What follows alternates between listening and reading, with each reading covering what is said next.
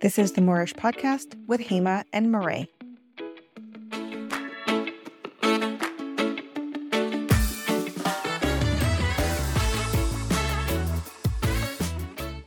Hi, I'm Hema. And I'm Murray.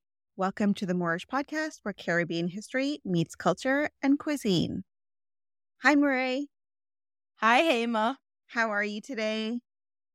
I'm doing well. Excited for our very first real episode. I know, me too. This is the very first, like you said, real episode where we're going to dive into the core of what we are talking about throughout the Moorish Podcast.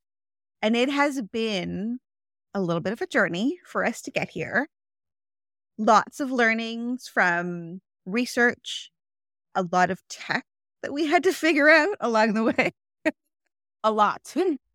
So we're here and we are headed to our very first Caribbean nation. Where are we going today?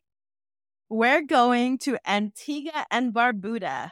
I'm going to start talking a little bit about the history and the culture, and then Marie's going to hop in and talk about the food and how the history of the people of Antigua and Barbuda really dictate the food and how food is consumed and cooked and all of that. First, I'm going to start and say when people talk about this country, Antigua and Barbuda, very often they just say Antigua. And they actually forget that it is a twin state island. So one of the things, if you ask most North Americans who are not from the Caribbean what Antigua and Barbuda is known for, first of all, they might say Antigua and where? But they would probably say it is a spot for vacation and for tourism and for all-inclusive resorts and maybe a spot that a cruise ship might dock for a day. But for almost 95,000 people, Antigua and Barbuda is home. I mean, yes, actually, my last visit to the Caribbean was to Antigua.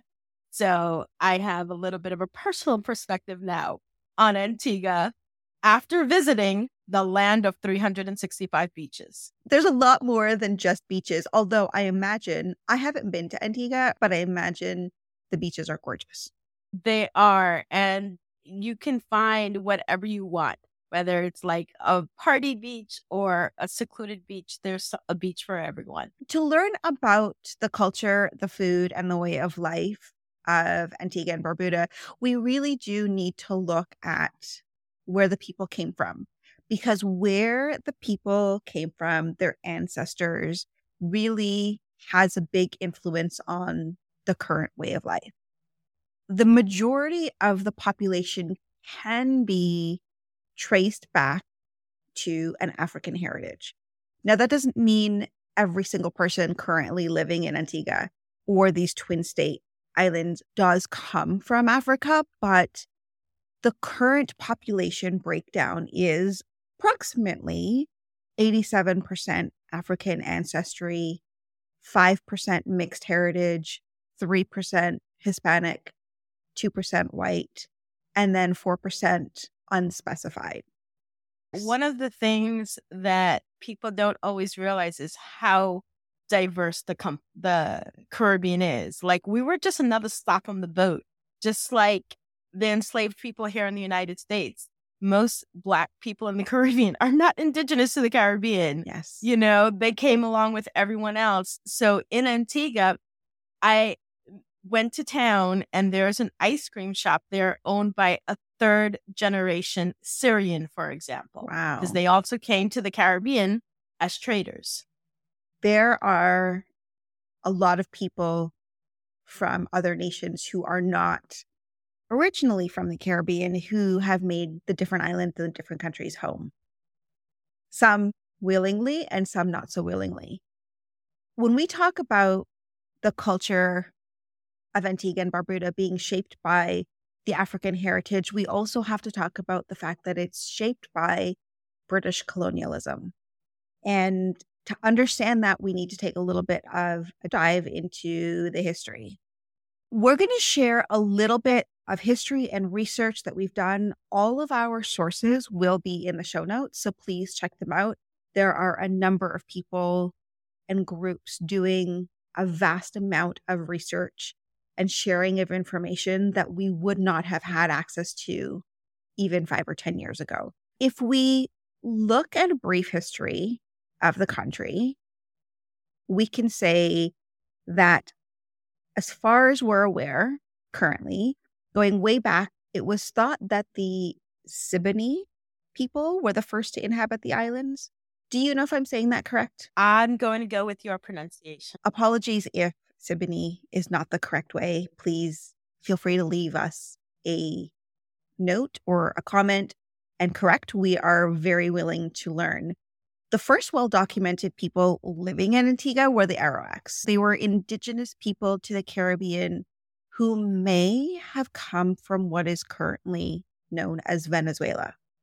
A little bit that we know about the Arawak people is that they were peaceful people and they were an agricultural population.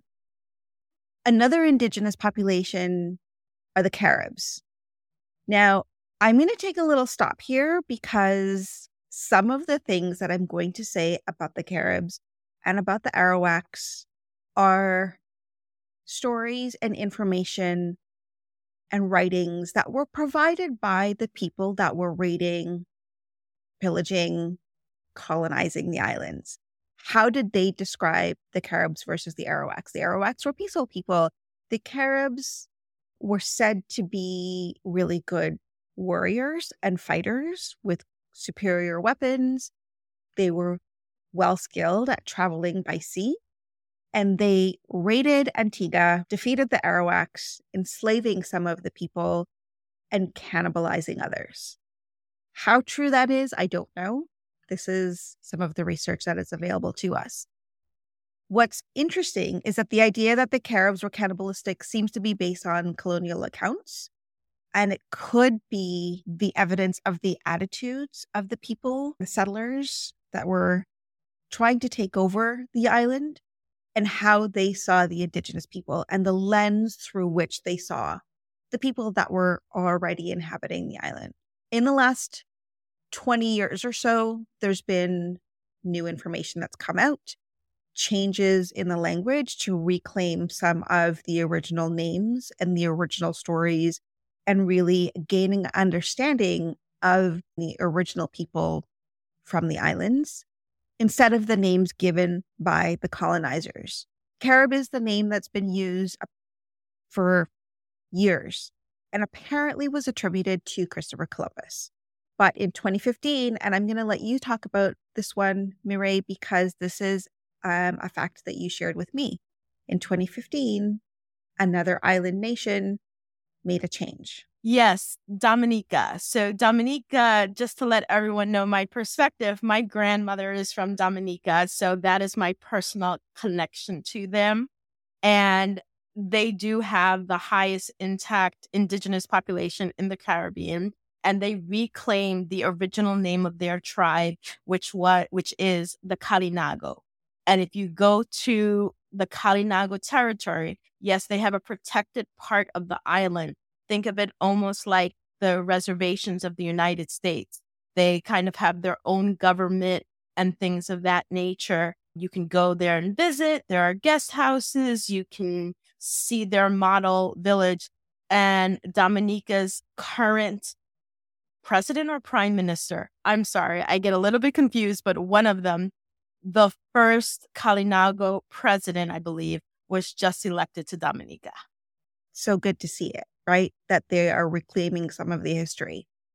Let's talk a little bit more about the people who are not indigenous to the island and what happened to the islands in the time between sort of Christopher Columbus era and now. In 1493, Christopher Columbus apparently landed on Antigua, but found that the Caribs were aggressive and decided not to really settle there. He did, however, choose to name it Antigua for the Church of Santa Maria de la Antigua in Spain.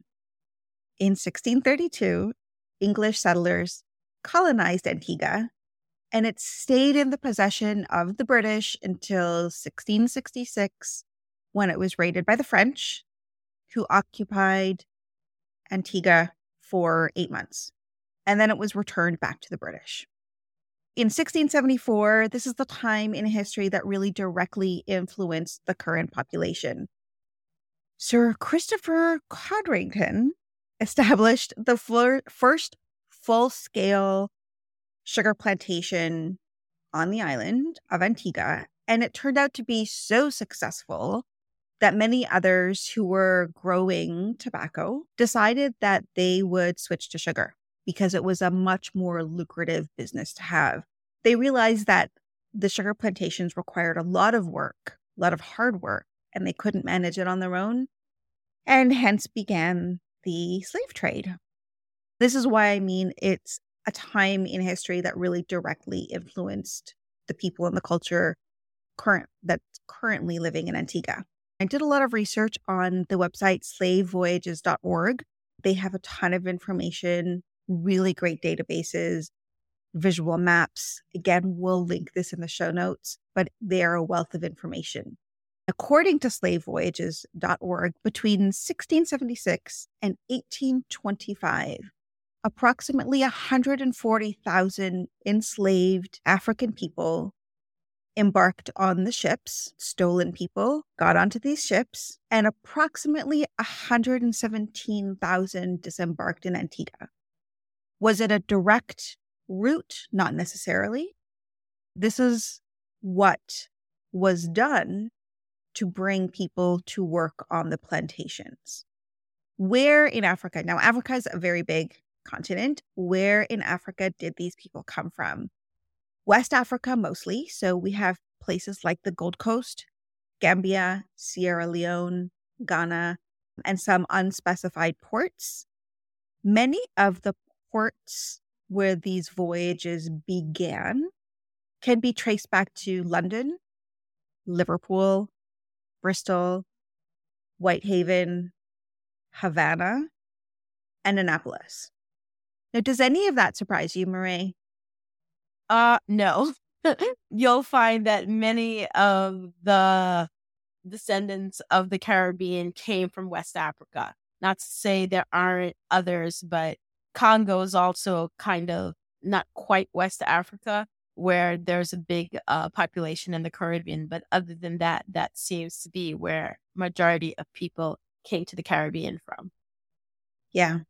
Some of these conversations they're difficult, but it is a part of the history. The enslaved people, as we are all well aware, were treated brutally, as they were all over the Caribbean. And there were some reported rebellions, but it wasn't until 1834 that the enslaved people were emancipated. Emancipation didn't mean complete freedom because the enslaved people were still dependent on the slave owners to earn a living. They didn't have their own homes. They didn't have their own lives, essentially. And instead of being enslaved, they were free, but they were still doing the same jobs, the same labor, and were being paid poorly for it. The history of the people of Antigua and Barbuda has African influences, British influences in the architecture, the food, the sports, the life, the religion, the culture of today. That is a very brief history of the people.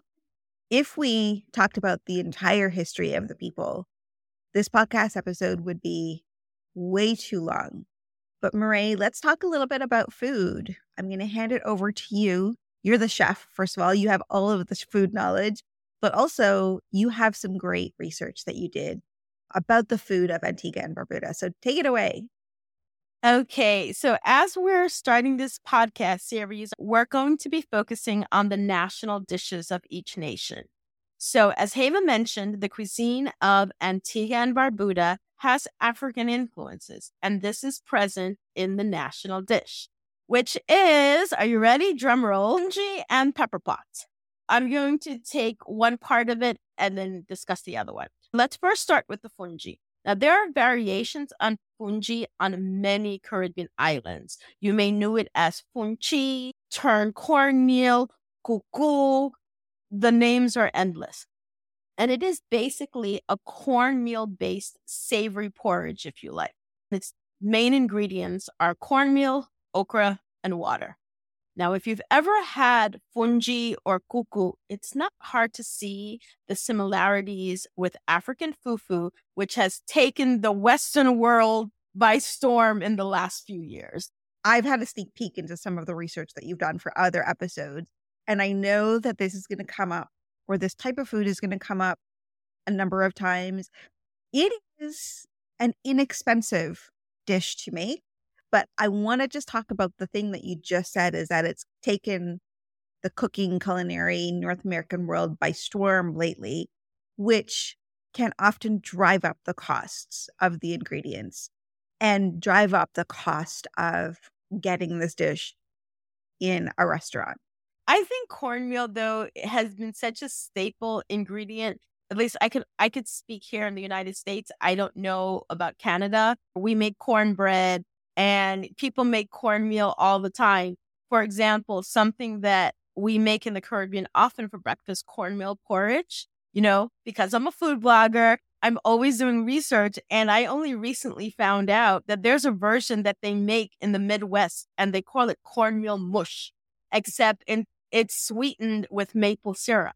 So I think it was a staple that it's not going to suddenly get more expensive because of this. Goat meat, on the other hand, that's a totally different issue. I'm hoping it doesn't go the way of cassava, but that's another story. Yeah. While West African fufu is made with cassava, yam, or plantain, which is why the cost of cassava has gone up, fungi is made with cornmeal. So just like the East African version of fufu, where it's known as ugali, is made from cornmeal, so is fungi. Now, in Africa, ugali is usually made with white cornmeal because it's just more common there, where in the Americas, both North America as well as the Caribbean, yellow cornmeal is far more common. We'll go into a lot more detail in the next episode because, like Hema had mentioned, variations of fungi, kuku is going to come up in other episodes. So I want to focus a little bit on pepper pot, which is the other second part of the national dish. Many of you may have heard of Guyanese pepper pot, which is also their national dish. It's probably one of the most popular Guyanese dishes. Antiguan pepper pot is totally different. While Guyanese pepper pot is a hearty meat stew, Antiguan pepper pot is more of a vegetable soup with some meat added to it. Okay? So the base of Antiguan pepper pot is a variety of mashed cooked vegetables. The usual cast of characters usually include spinach, okra, eggplant, green squash, and pumpkin. Now, this is also known as chop up, and it's a really popular side dish, especially with Antigua's Easter meal of dakana. But that will lead to another episode in the future. When I was in Antigua, I had dakana. Most restaurants really only make it once a week. It was so good, and it's served with saltfish. You have to have this combination. Okay. Anyway, back to the pepper pot. You can make the pepper pot with any kind of meat, but some kind of pickled or salted meat is generally included. And that also has its roots back to the Caribbean didn't get refrigeration as soon as other people, and preserved meat is often found in many Caribbean islands. Mireille, is there a specific meat? Most common is pickled pig's feet and tails or salt beef. But really, even sometimes in modern versions, they'll even just include smoked sausage. It needs that salty, smoky flavor that you get from either pickled or salted meat. I want to ask a question about that because you mentioned pickled or salted pig's feet, which I think may be sort of the parts of the animal that the landowners and the slave owners would not use. Is that correct? Exactly. In many countries throughout the Caribbean, you will find that they make use of the parts that the slave owners didn't want to use. And people were ingenious and found delicious ways of using it. Even the way we season our meat, think of it. In every part of the Caribbean, whether it's sofrito, green seasoning, Haitian epi, those probably leftover veggies starting to go bad and some herbs that they put together and be like, okay, we can't eat it anymore. So what can we do with it? And that's how things like that get started. Yeah, good point. In addition to that, chicken or smoked turkey can be used, but chicken is really something that was added in more recent times. Obviously, now that we no longer have to use pickled pig's feet and all of these parts that some people won't care for, modern versions, people will pretty much add whatever meat they feel like adding. Because the enslaved people at that time were given the cheapest ingredients and the cheapest cuts of meat, and they would transform these simple ingredients that were considered inedible to many into something rich, flavorful, and delicious. Let's go a little bit into how it's made. Basically, the vegetables are simply boiled along with the meat in separate pots. Then aromatics like onions, peppers, garlic, green seasoning are all sauteed. Then the meat and vegetables are added along with all of the water. And finally, to this fragrant soup, you have to have dumplings. What is soup in the Caribbean without dumplings? They're known as droppers in Antigua. And then that's it. These recipes are delicious. It's a hearty soup it is the national dish, but it's often also made for things like Sunday dinner, etc. There will be links to these recipes in the show notes, so you can make it yourself. I have a question about droppers, and I've never heard dumplings called droppers, so it's a new thing for me. Do you know what they use to make it? Is it a flour dumpling? Yes. Although sometimes coconut versions are like the base dumpling per se or droppers is flour based. However, it's not to say they also sometimes will make it with coconut. Everyone will make them a little bit different. Sometimes breadfruit is also used to make the dumplings. There are variations, but at its simplest form, flour is, I would say, the most common form of dumplings or droppers in Antigua. I don't want to get too far ahead and talk about other episodes, but it sounds to me like the influences of this dish is an African influence. The enslaved people probably took whatever was available to them to create delicious meals. If you think about it, what I find so fascinating too is I think this version of pepper pot is probably an adaptation of African okra soup too. Okay. Which is very common, which is often eaten with fufu. When writing up my notes for this episode, I didn't think about that, but that is basically what it is. Being half Asian, I have a personal reference to Haiti. In Haiti, we have that combination as well, which we call tom tom, but we make it with breadfruit, and kalaloo, which in Haiti, that is the word for okra. I know the kalaloo is going to come back later on in another episode. We've had this discussion about kalaloo being very different depending on what nation, what island, what country we're talking about. But that's for another time. So, Mireille, thanks for sharing a little bit about the national dish of Antigua. It sounds delicious. It's almost winter. It sounds super hearty. So I think I'm going to have to learn how to make this at home myself. Definitely. I actually just made the Dukana dinner a few weeks ago. I just have to edit it, and it's going to be going up on my website soon. I already actually just had at least the vegetable part of it recently, and it was so good. It was just as good as I remembered it in Antigua when I had it. We will link to all of the recipes, including Mireille's recipe for Dukana, in the show notes, so you can go check that out. This has been so great. I'm so excited to get this first one done. It was good. The history, I will tell you, I feel like I'm back in school researching history, but it is really worth it because a lot of the information that I'm learning is new to me, and I want to know as much as I can about the Caribbean, not only Trinidad and the country that I come from, but neighboring islands.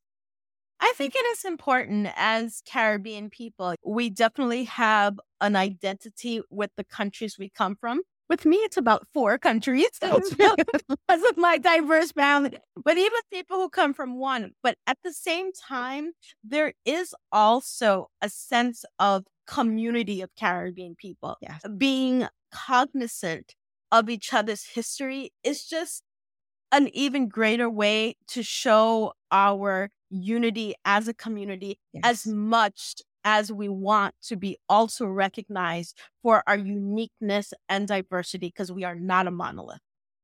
Thanks for joining us this week as we explored Antigua and Barbuda on the Moorish Podcast. You can find us on Instagram, TikTok, and YouTube at the Moorish Podcast. Come back next week when we'll be talking about the Caribbean nation that removed Great Britain as their head of state and became an independent republic in November 2021. Head over to Instagram and leave a comment to tell us where you think we are venturing next. We will see you next week. Bye. Bye. Thanks for listening to this episode of the Moorish Podcast. You can find us on TikTok and Instagram at the Moorish Podcast. And come back next week for our next episode.